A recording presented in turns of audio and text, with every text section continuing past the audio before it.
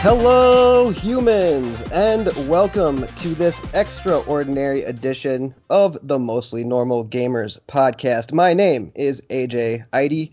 We are recording this episode 40 on March 19th, 2020. I am joined today by none other than co-host Gabe, That's Not Waterfall. Gabe, how are you doing? I'm doing great. That's great. Today, for the first time on our official show, we have a very special guest joining us, co-host of What's Good Games. They call her the busiest lady in the business, Andrea Renee. What's good, guys? Thank you, Andrea, for finding the time to be here today. If you, listener, would like to join in on the conversation, you can by following us at MN Gamers Podcast on Twitter.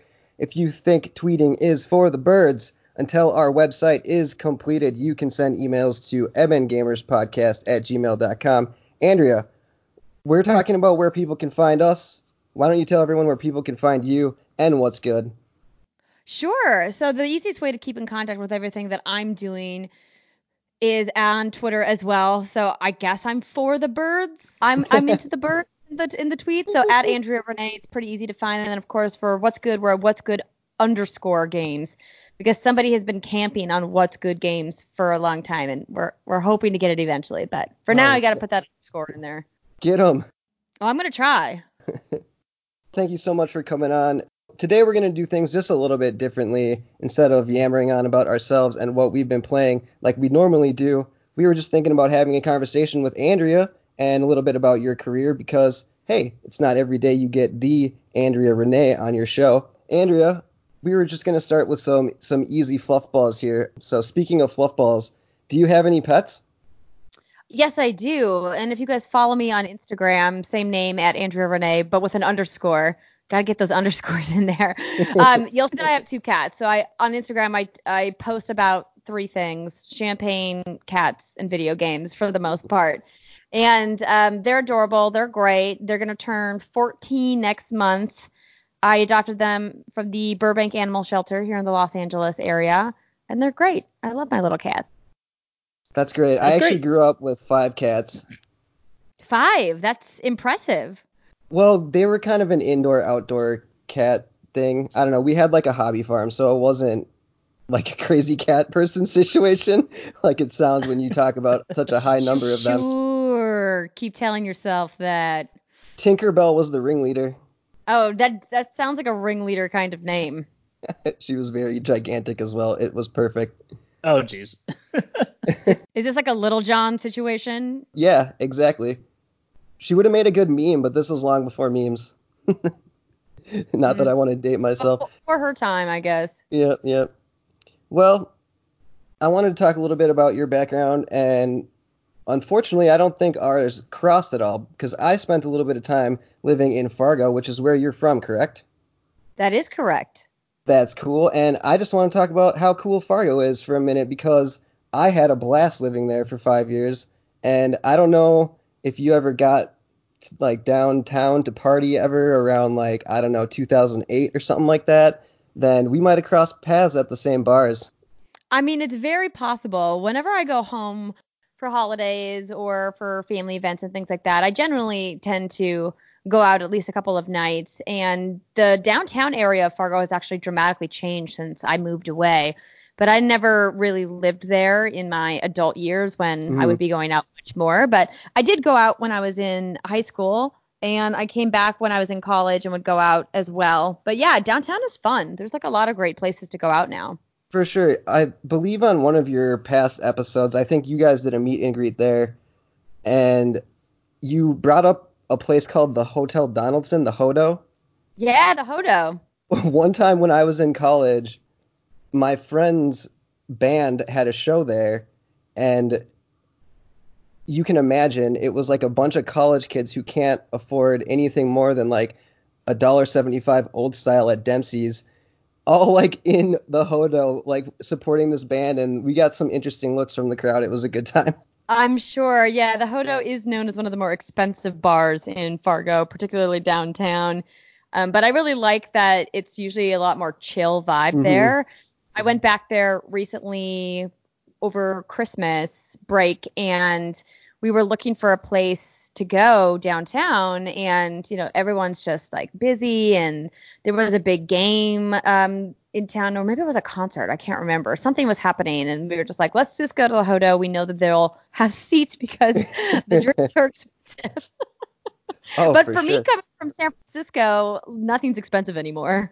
Oh, I believe that. Absolutely. Barometer has moved. I can only imagine. We were talking about being at the Hodo supporting my friend's band. I was wondering, can you sing? Yes, I can. I don't sing in a particularly good fashion, but I can sing. What do you like to sing? I like doing karaoke with friends from time to time. I spent a lot of years doing musical theater, but it's been quite some time since I sang regularly and sang with, vocal coaching, because clearly when you are on stage, you practice and practice and practice, and you get training for the specific parts and stuff that you're singing. And I haven't done singing like that in years and years and years, but I think we all like sing in the car, sing in the shower, sing at karaoke. Oh, for sure. You brought up musicals, and I have a dog named Mamma Mia, so we're always singing Mamma Mia, like ABBA songs to my dog. She came named that. We didn't name her that, and we were going to change it, but like we couldn't really think of anything, and then like 2 months passed, and by that time her name was Mamma Mia, so it's fun to sing though. Yes, it is. Agreed. You said you were interested in musical theater. Would you mind sharing some of the productions that you would have been a part of? Sure. So when I was in school, I was in Into the Woods. I was in Oklahoma. I was in a musical version of Peter Pan. I was in a musical version of The Wizard of Oz. I'm trying to think of other. I was in The King and I. Hey, I've seen that play. I like that. Yeah. Yeah, there's a lot of great musicals out there. I mean, Trollwood Performing Arts is kind of the big performing arts place in, the Fargo-Moorhead area. They do a big musical every summer. I never did those musicals because they have a much more rigorous audition process than my local high school musical did. And I was much more of a chorus singer than a solo singer. Okay. I was really into musical theater when I was in high school.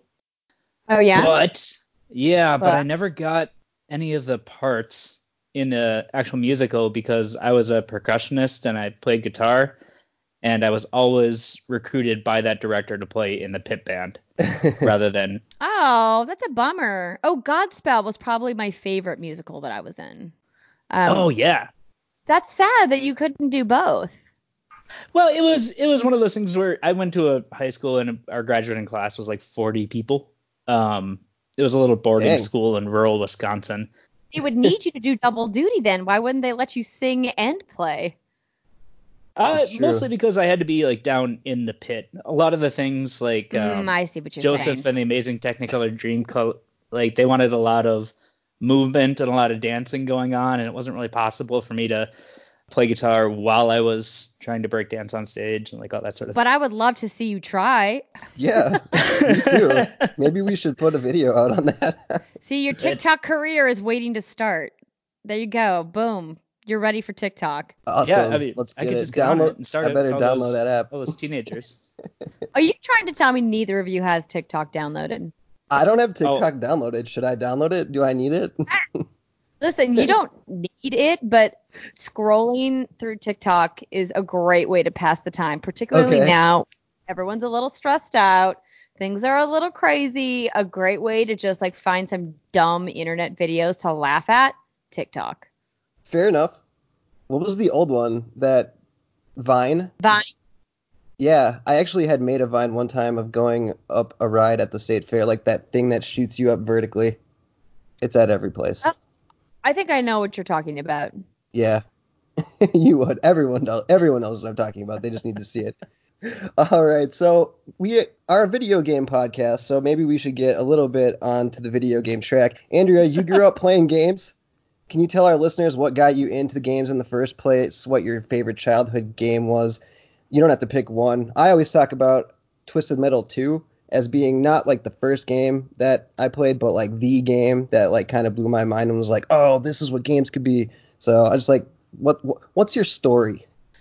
Well, I started playing games when I was 8 with my dad on the Nintendo Entertainment System, and like a lot of people back then, I was playing Super Mario Brothers pretty much all the time. I got into more styles of games as I got older. Arcade racers were a really big thing of mine. I loved Cruising USA, loved Burnout, loved Need for Speed, all of those early racing games, and also really loved platformers. I think I probably spent the most amount of time playing, the suite of Mario games. Super Mario World was one of my faves. Mario 64 also one of the best games ever made. So I mean, pretty standard stuff. Some of the games that I really enjoyed, though, I also played on PC. There's one game I played actually on SNES. Was kind of like an underground game that whenever I talk about it, people that know. Did you guys ever play Populous? I did not. So it was like a god game. They actually made a newer version of it not that long ago. Trying to remember who. I'm looking this up right now. So the original game was from Bullfrog Productions and was published by EA, and it came out in 1989. Oh my gosh, I had no idea that it was released that long ago. But yeah, they brought it back that long ago. But so that was a fun game. I like, RTSs on PC and played a lot of Chess Master with my dad. I didn't know if you guys are into Chess Master. Did you guys ever play old school Chess Master? I don't think I played old school Chess Master. Yeah, there's so many great games. I mean, I just think about like legacy titles, and sometimes I'm like, oh, I should go back and play some of those games.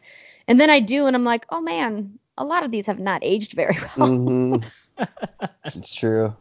So your dad got you into games, you were saying, with NES back in the 80s and 90s. I have two little girls right now. I have a 1-year-old and a 2-year-old. They're actually less than a year apart, so they're really close together in age. How do you think that I would be able to get them in the games, given the modern gaming landscape? That's a great question. It's actually one that we get all the time at What's Good Games, because a lot of parents that watch our show obviously want their kids to game just like you do. And the thing that we always tell them is, some of the platforms that are the easiest to get young kids into games are generally the touchscreen, right? Because most kids will get their hands on an iPad in the very distant future. Not the very distant, in the very near future is the word I was looking for there. I would imagine your kids are probably going to start watching iPads on their own if they're not already. Oh, they are. Soon. Yeah. I'm a bad parent, You're not a bad parent. A lot of parents are doing it, so it does not make you a bad parent to give yourself a break by, giving them a screen that's right in front of them. I mean, obviously, you as a parent need to decide what kind of limitations you're going to set, but that's a conversation for another time. Oh, so I would say like mobile games are a great way to get kids started off. There's a lot of kid tailored mobile games that are designed for really, really young children. Obviously, you're going to have to vet all of that on your own. But then once they get a little bit older and they get more, hand and finger control, like manual dexterity and things like that, Nintendo Switch is a great platform. My nephew is 5, and my sister just sent me a photo of him playing his Switch. And I think especially with the Switch Lite that they have, which is, a little bit cheaper and a little bit lighter, easier for kids to hold. I'm guessing Nintendo's probably going to even put out a more 2DS-like Switch in the future that's tailored towards younger kids, or for families that want to add like a second or third Switch to their household. So I think, Switch games are great for that too. And Nintendo has so many amazing kid-friendly games. Yeah, I actually had my youngest daughter, the one she just turned 1. She loves to grab the Xbox controllers when they're just sitting out.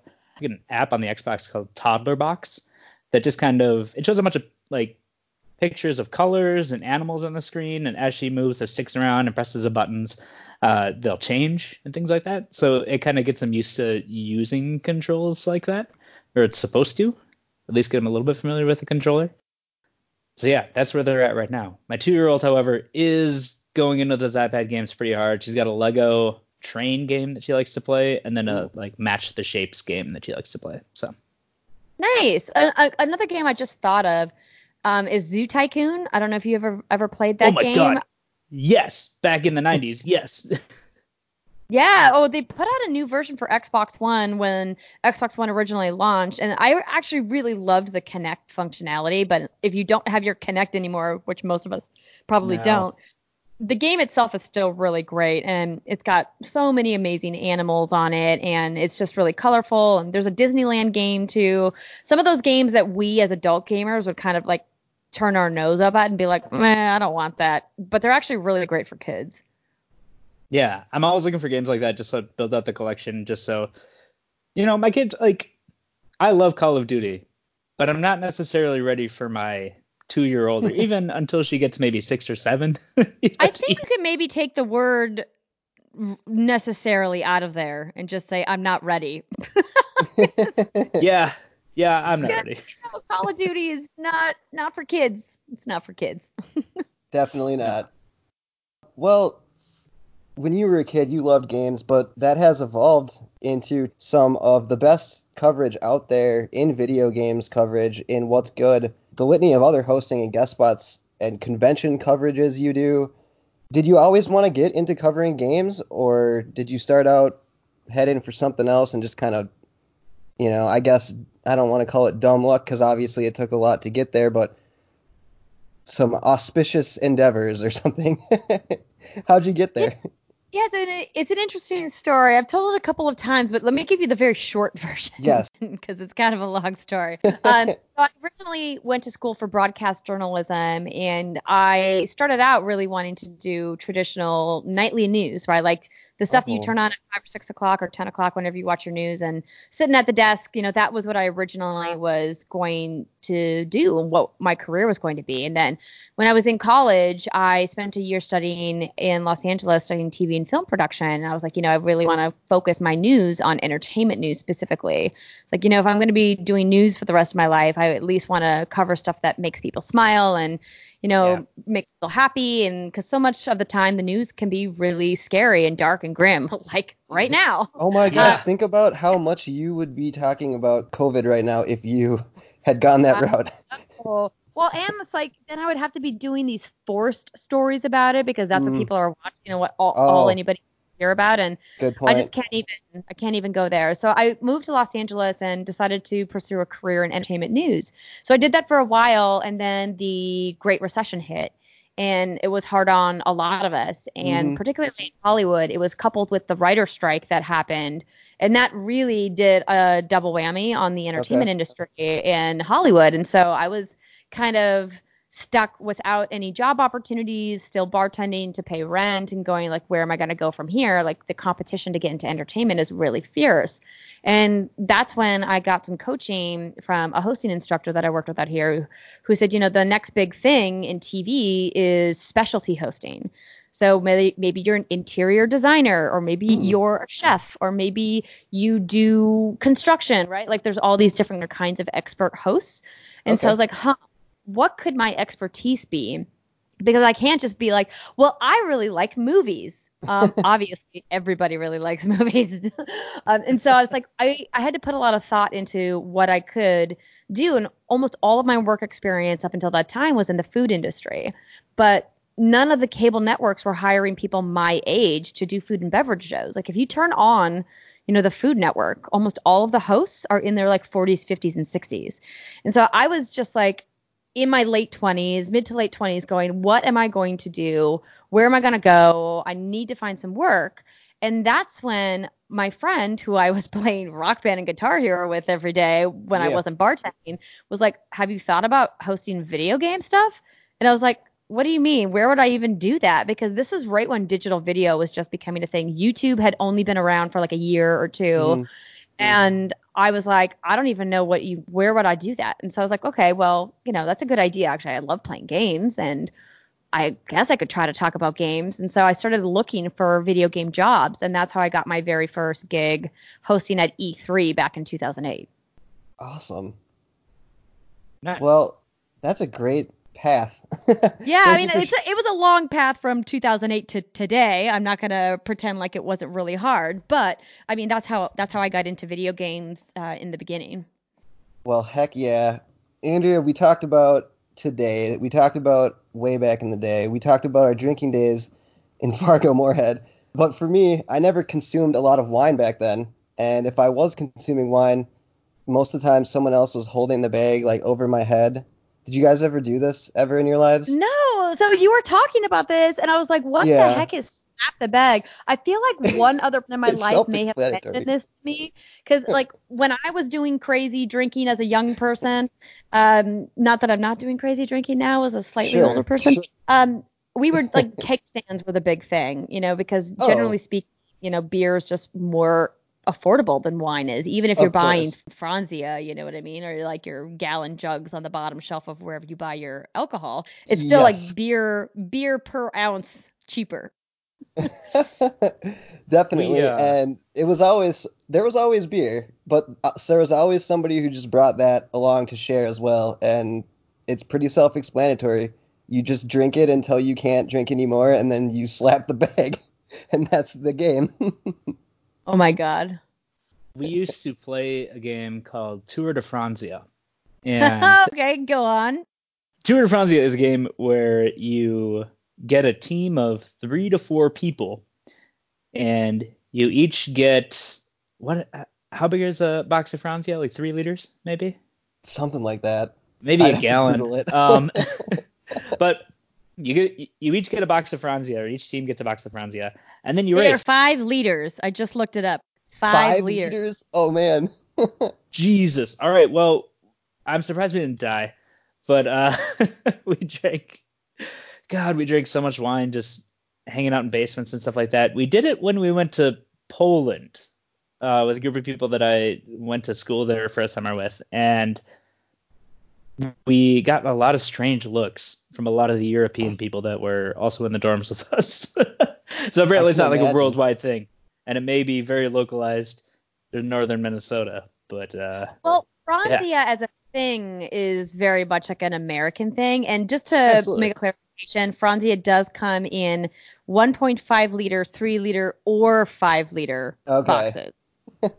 So I, it's I very possible, and I hope that you weren't just drinking the 5 liter boxes. Yeah, same. uh, I Poor would never liver. be able to remember for a multitude of reasons, but Well, obviously, now as adults, we're trying to drink wine that's maybe a step up from Franzia, but I don't know shit.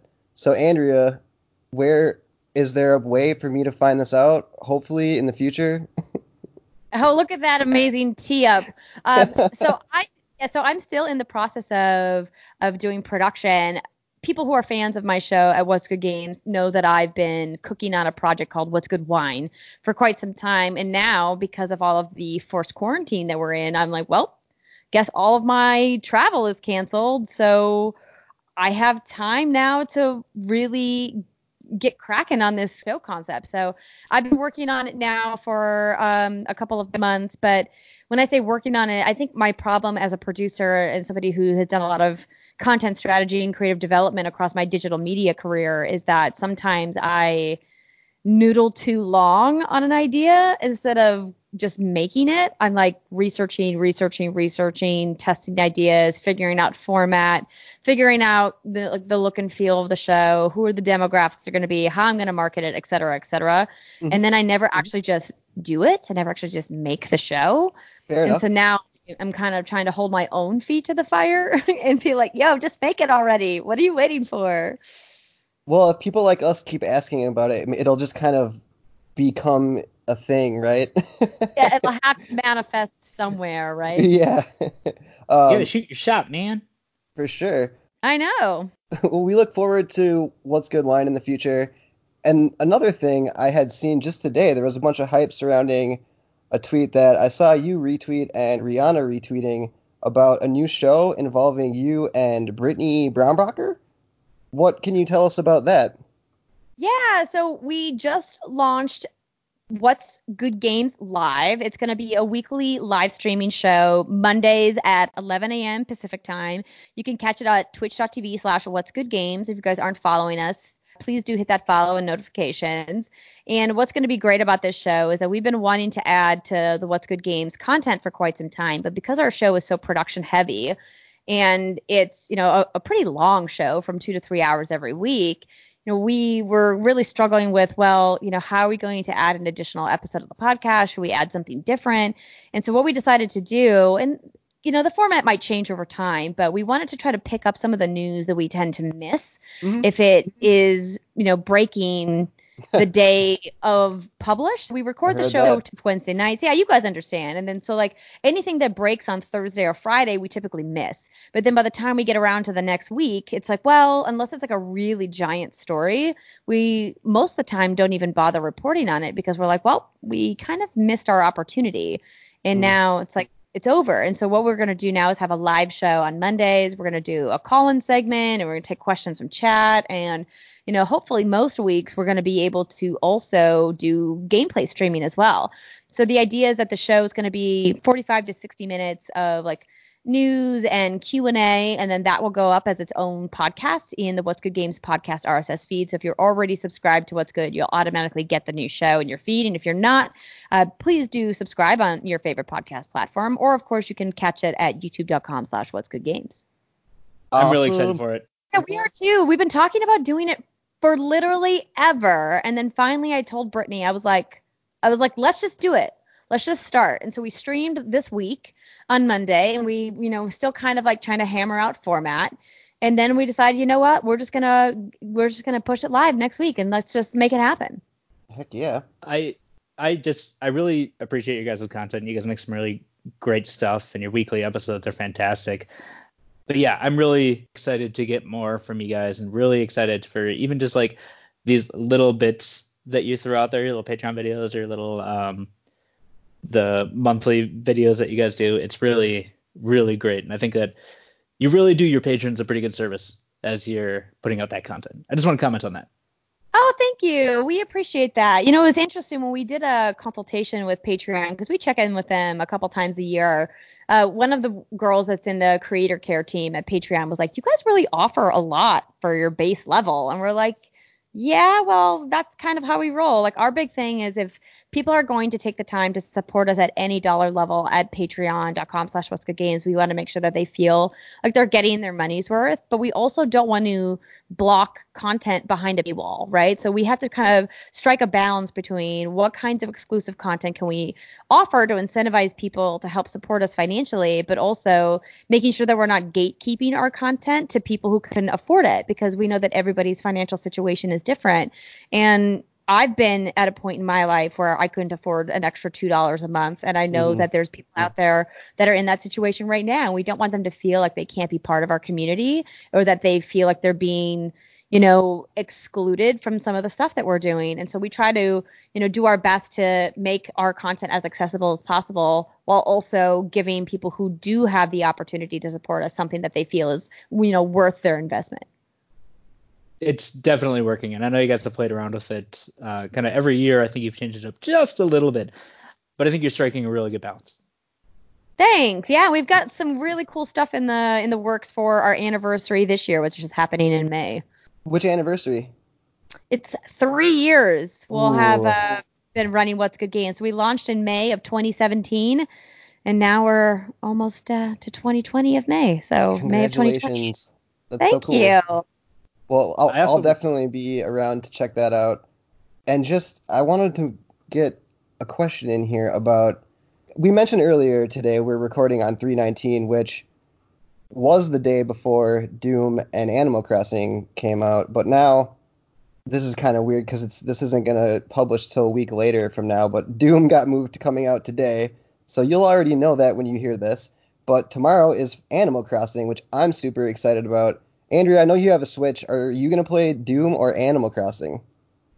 Well, I was streaming Doom yesterday, so Bethesda very kindly hooked me up with a PS4 code for Doom Eternal, and I had a ton of fun. Every time I've gotten to play Doom at preview events, I've absolutely loved it. The team at id Software really knocked it out of the park, and I think that anybody who's interested in the game should check it out, because they have way more comprehensive difficulty settings this time that feel more approachable. And I actually talk about Doom at length, not only in a preview video on our channel, but also in the podcast that aired last week. So if you want to hear my full thoughts about it, that'd be a great place to go. So Doom is a thumbs up for me for sure. Animal Crossing is like not my thing. Full stop. I have no intention of playing Animal Crossing. I love that people are excited about it. And if people are happy, that makes me happy. I know Steimer just got her brand new Animal Crossing custom Switch. Nice. So she's very pumped for that. And Brittany's going to be playing Animal Crossing too. But like, it's just not a game for Andrea. And that's okay. Because I have lots of Destiny 2, The Division 2, Doom, and Call of Duty Warzone to play. So I have my hands full. Oh, Warzone's so good. It is, isn't it good? I love it. I actually watched you stream a little bit. Oh, I'm glad that you caught the stream. Yeah, I want to play some more. Gary Whitta, my friend from Kind of Funny Days, keeps pinging me to be like, when are we playing? When are we playing? I'm like, I don't know. You're the one with the kid, Gary. That's awesome. I've actually won 3 rounds of it now, and one of them I had to be carried, but the other 2 I actually survived to the end. Oh, congrats. That's awesome. Yeah, it's been a lot of fun. And speaking of other games and stuff, is there something that you're excited that's coming out this year that you just want to play? Like, forget covering it, forget, behind the scenes stuff. Like, what do you just want to forget about the world and play? I think everybody's got the same game on their mind, Cyberpunk 2077. Yep. I've been looking forward to that game for a long time, and it's wild if you think back to like just how long ago that game was originally announced, because it's been several years that game has been in production. And so I'm super pumped that it's finally going to be here. Obviously, The Last of Us Part 2 is another big game that's coming out this year. I wouldn't call myself excited to play that game because I know it's going to be stressful, but I'm very much looking forward to seeing, Naughty Dog's all-star storytelling on display. But, sure. After hearing some recent stories about the crunch that team is under right now, Ooh. it makes me a little hesitant. And a little like, oh, that's a bummer. But I mean, I know a lot of people that work at Naughty Dog and I have a lot of respect for their team. So I think that game's going to be great. But like the game that I'm like excited for is definitely Cyberpunk. Same. So I have a question for you, just touching on The Last of Us that you had mentioned, where you said you're not exactly excited to play that game, but you're going to. There was a conversation that kind of happened in the video game industry when Red Dead Redemption 2 came out. And I remember seeing, I think it was Podcast Beyond had the title of one of their episodes asking if video games needed to be fun. And I know this is a loaded question, and feel free to answer it kind of however you want, but I have experiences sometimes when I'm playing games like The Last of Us or Gone Home, like Firewall, Hellblade: Senua's Sacrifice, where the content in the game or the story of the game is just so heavy and can be so soul-crushingly sad and just heartbreaking. Kind of, what is your opinion on those types of experiences versus something like Doom, which is just pure adrenaline fun, blowing things up? Well, I think it really speaks to the idea that video games are an interactive art form and how innovative the medium itself is. If you compare it to, let's say, feature film, there are a ton of movies out there that aren't fun, but that are really enjoyable to watch because they are really great at telling stories in a very specific type of visual medium, right? Like, I think about a movie like Inception, right? Like that movie was phenomenal, but I wouldn't look back and go, wow, that was a super fun movie. Like it was really intense and it was a thriller and it had some really interesting narrative moments, but I wouldn't go, wow, it was so much fun, And so I think that, video games are in that place now, and especially with how far animation specifically has gotten and how advanced some of the animation techniques are. So it looks, the photorealism in games has really come a long way. I think, a great kind of poster child for phenomenal photorealistic animation was what Infinity Ward did with Call of Duty Modern Warfare last year. I mean, that game blew me away with how great it looked, and all the tech that they put into it and how much money Activision clearly has invested in those brands. It shows with just how best in class that animation was.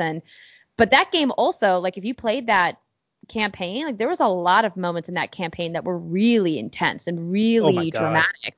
But I wouldn't, again, use the word fun to describe it, but it was still enjoyable. So I think that it's possible to have mediums, whether it's books, movies, TV, music, whatever you're into, that are intense and serious, but also enjoyable at the same time for what they are. Perfect. Right? Perfect. Well, Andrea, before we move on to the news, I just wanted to have one more little question. Since we have you with your plethora of experience on here, and we're such a young podcast, you are actually guesting on episode 40, which wasn't planned out. It just kind of worked out that way, but it's kind of cool. Nice round number. We wanted to ask you what advice you could give us as a small podcast to avoid any mistakes, or just how to grow and create a community that is nice and respectful and not full of douchebags. Well, hopefully your community doesn't have douchebags by Not nature, yet. but I mean, sometimes you do have to, put the band hammer down. So, I mean, the thing that, we really do at What's Good Games to make sure that our community stays a friendly place for people to be is just, set expectations. A lot of that involves having conversations with people, and some creators don't want to take the time to do that. But we really like the idea that we have a meaningful dialogue with the people who are part of our community. And so sometimes that means like, hey, like we have to engage with someone and say, yo, what you're doing right there, that's not cool, bro.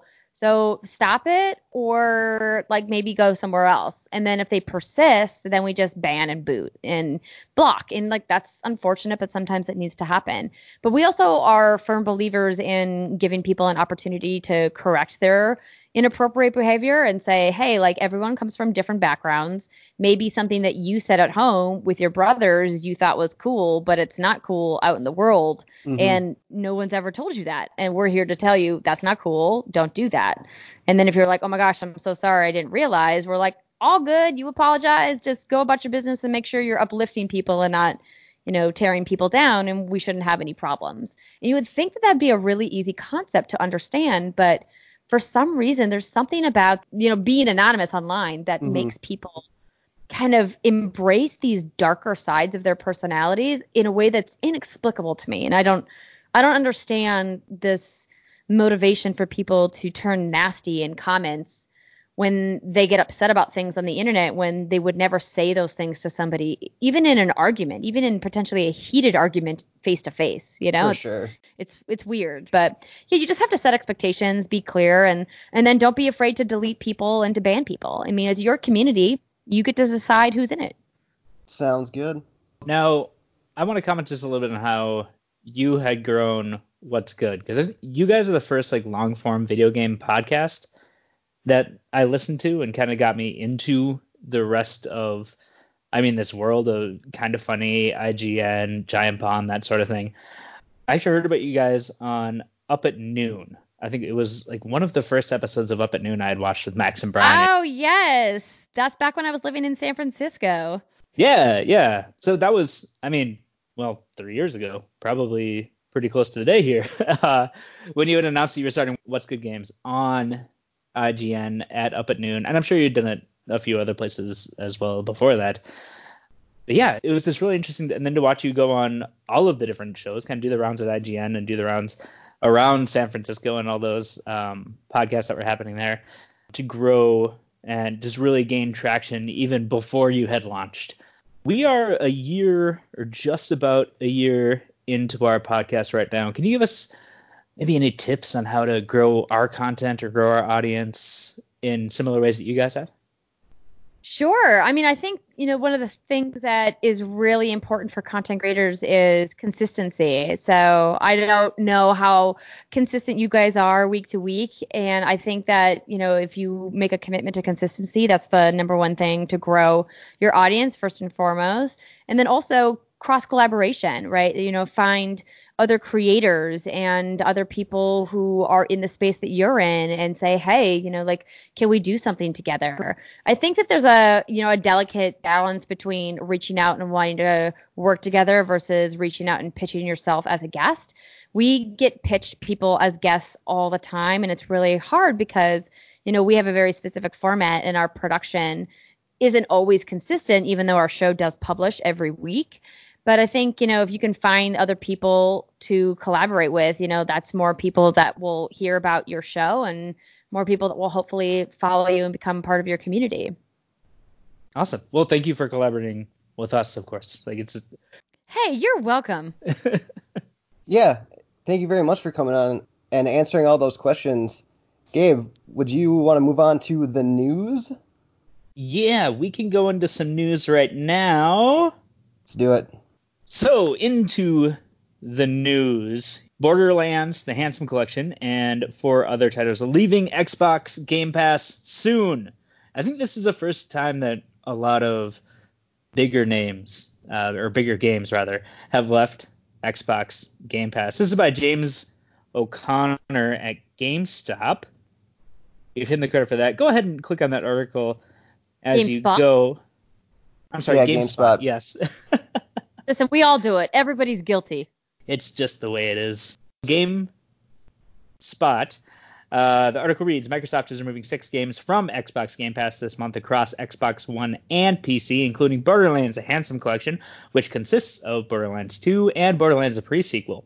On the bright side, several new Game Pass titles are now available, with more to come later this month. As in the case with all games leaving the popular subscription service, Xbox Game Pass subscribers can purchase each game leaving at a 20% discount if they want to continue playing. An exact removal date has not been announced. So what do you guys think about this? This is a big game that's leaving Game Pass. It's been on Game Pass since Game Pass started. And that 20% discount, how many people do you think are going to take advantage of that? How many Game Pass users are going to take advantage of that?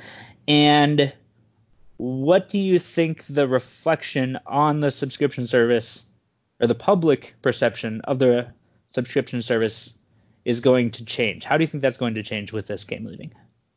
Well, there is the whole issue that people are always worried about these subscription services is what happens when the game disappears and you're halfway through it. So I can see how some people might be more hesitant to sign up when, I don't know, I guess they were just planning on only playing Vampire. I don't think overall it's really going to affect anything because there's so many other games and Game Pass has so much to offer that just these games leaving aren't going to make people not sign up. Plus, they had plenty of time to play them.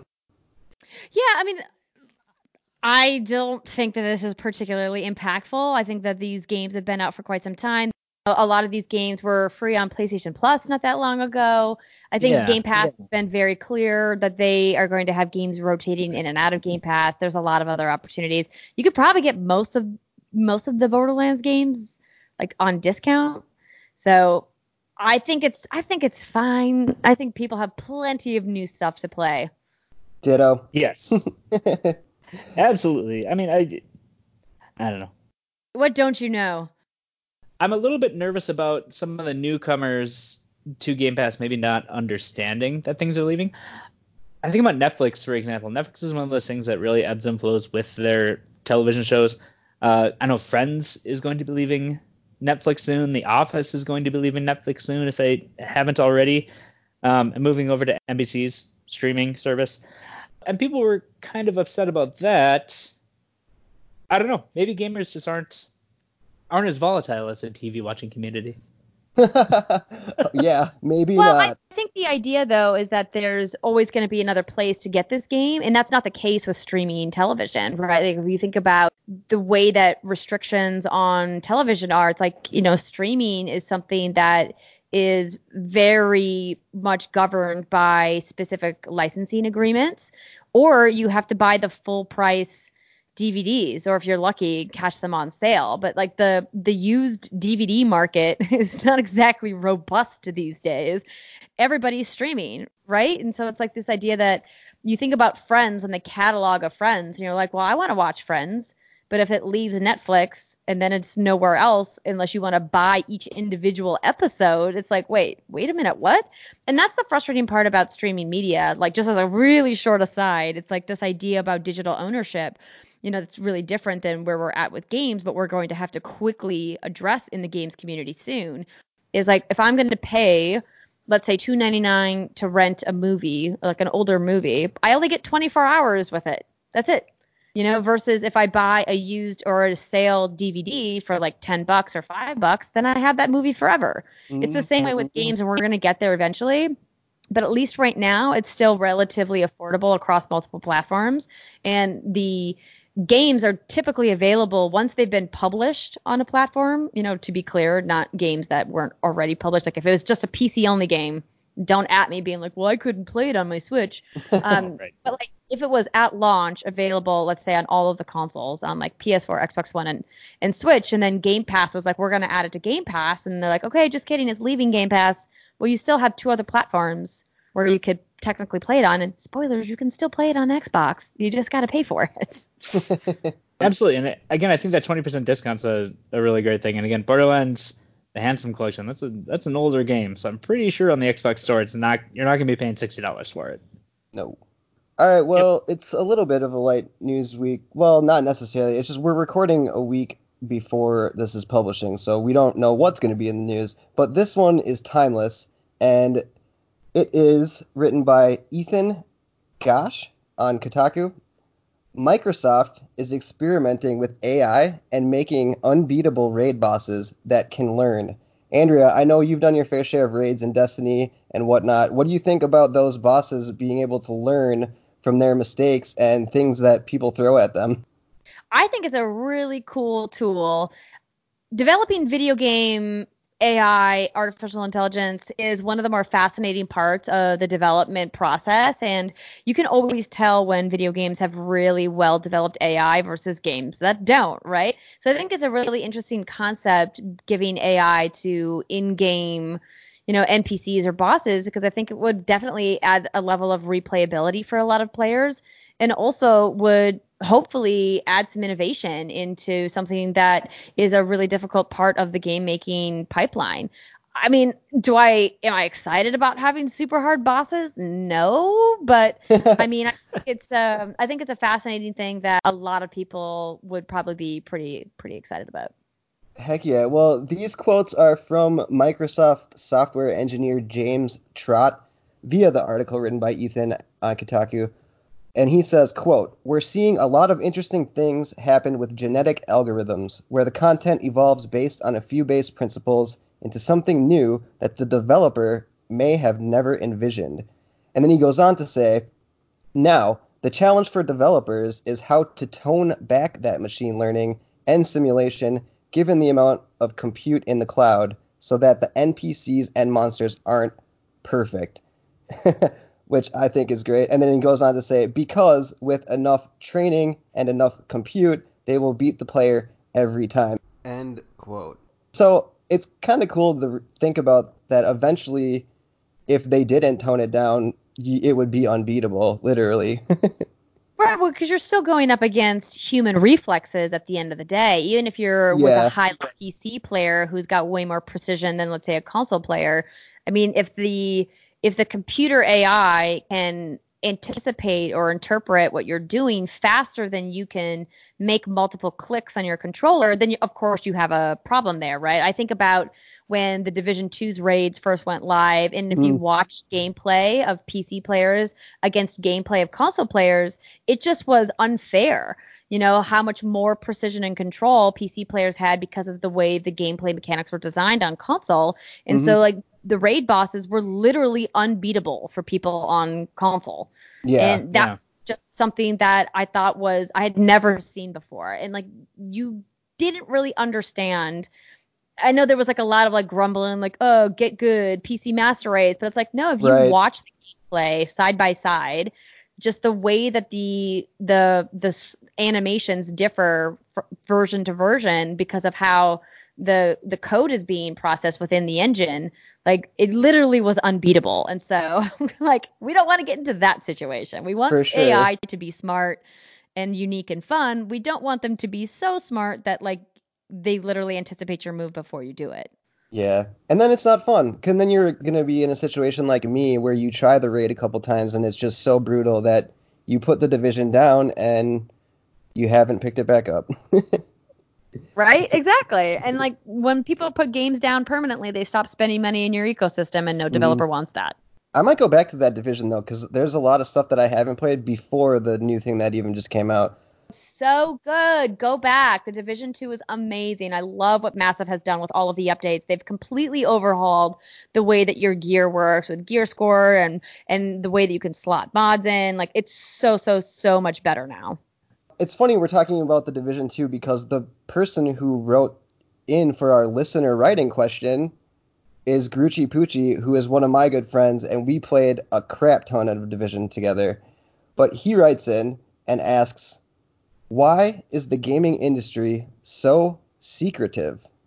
And I feel like this is a great question for Andrea because I've never really had secrets.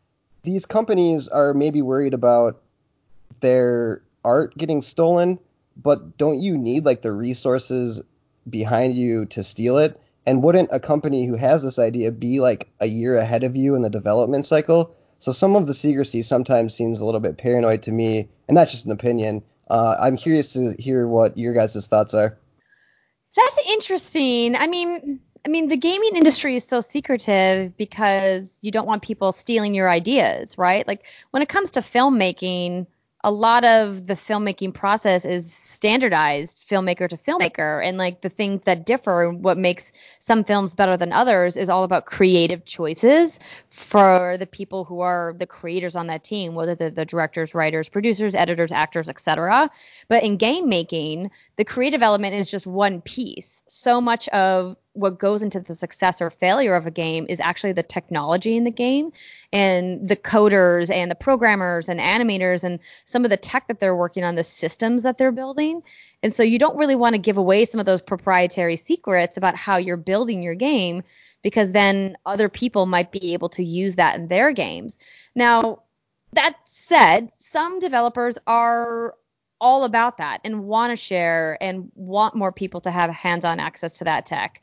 But some aren't. Some are really top secret about their process and don't want to share that with anybody. I think about a studio like Rockstar Games and how secretive they are in their development process and how they don't let anybody in, including press. Like very few members of the press have ever visited Rockstar Games, right? Mm-hmm. But then you think about, other teams that are a little bit more open and a little bit more transparent. I think about Bungie in a post-Activision world and how transparent they've become in the development process and all the cool things that they're doing and how they want to be like, more involved and communicative with their community. So, I mean, it just really depends on the creator, but I mean, secrets are secrets because people see a way to profit off of them at the end of the day. I agree. Yeah, Gabe, I don't know. Can you add to that? Go ahead. Andrew's got a heart out. We gotta Wait, get out of here. Gabe, add to it. Let's hear what you have to say. Yeah, what do you have to say, Gabe? No, I just think that it's a lot of, you got to keep those mechanics of the game hidden for the most part, because a lot of times if something works, people will jump on it right away. We've seen it with a lot of the battle royales recently. I mean, just Warzone coming out and how much it's taken from all of these other battle royales. And then also what Epic is doing with Fortnite and how it's echoing kind of what Apex did and what I'm sure soon enough there's going to be a jail in Fortnite where Gulag. Yeah, very similar to the Gulag. So I think that it's important for people to protect their IP and to protect their ideas at least until launch. And I think we can really see that a lot in both the shooter space and the battle royale space. I mean, just look at Halo and how much Halo changed what shooters look like. I mean, now every shooter has kind of iterated on what Halo has done, and then consequently what Call of Duty has done now as being the lead shooter. So I do think it's important to be secretive for a long time, at least with the mechanics that you're going to be putting into the game. Right on. Yeah. All right, everybody, that does it for our show today. This has been episode 40 of the Mostly Normal Gamers podcast. You can follow the show at MN Gamers Podcast on Twitter. You can find us streaming on your favorite streaming services. If we're not somewhere you want us to be until our website is up and running, you can email us at mngamerspodcast@gmail.com. Gabe, where can people find you on those internets? You can find me at Gabe Fall pretty much everywhere. Twitter, Instagram, Facebook if you want. Also Xbox Live, PSN, everywhere. Twitch, Mixer. Yeah, Gabe Fall. And a dumpster. And a dumpster. You can find me in a dumpster too, whatever. Perfect. My name is AJ ID. You can find me at AJ_ID. That's EIDE on Twitter. Please give me a follow. It would be the greatest help of all, dear listener, if you could leave us a 5-star review on whatever platform you're listening on now. We would greatly appreciate that. Andrea, we greatly appreciate you. Thank you so much for being our guest today. You are welcome to come back whenever you please. Until then, can you remind the people where to find you and What's Good Games and What's Good Wine and What's Good Live and, I don't know, AndreaRenee.com? Yeah, sure. So like the easiest way to keep track of all the things I'm doing these days, like my friend Greg Miller likes to say, I'm not just called the busiest lady in the business for nothing. It's just on Twitter. That's generally where I link everything that I'm doing, whether I'm live streaming, whether I'm putting out new content on YouTube, if I'm guesting somewhere. So that's just at Andrea Renee. So AndreaRenee on Twitter is the best place. But of course, please come and check out What's Good Games. If you haven't heard the show and you're interested, What's Good Games Live might be a better way for you to get in if you don't want to commit the 2 to 3 hours of the big beefy weekly show that we do every week. But you can find us on your favorite podcast platform, Apple, iTunes, Spotify, wherever you listen to podcasts. And of course, youtube.com/What's Good Games. And hopefully we'll see you in the chat sometime. Awesome. Yay. Everybody, go there and check all that out. Thank you so much for joining us today.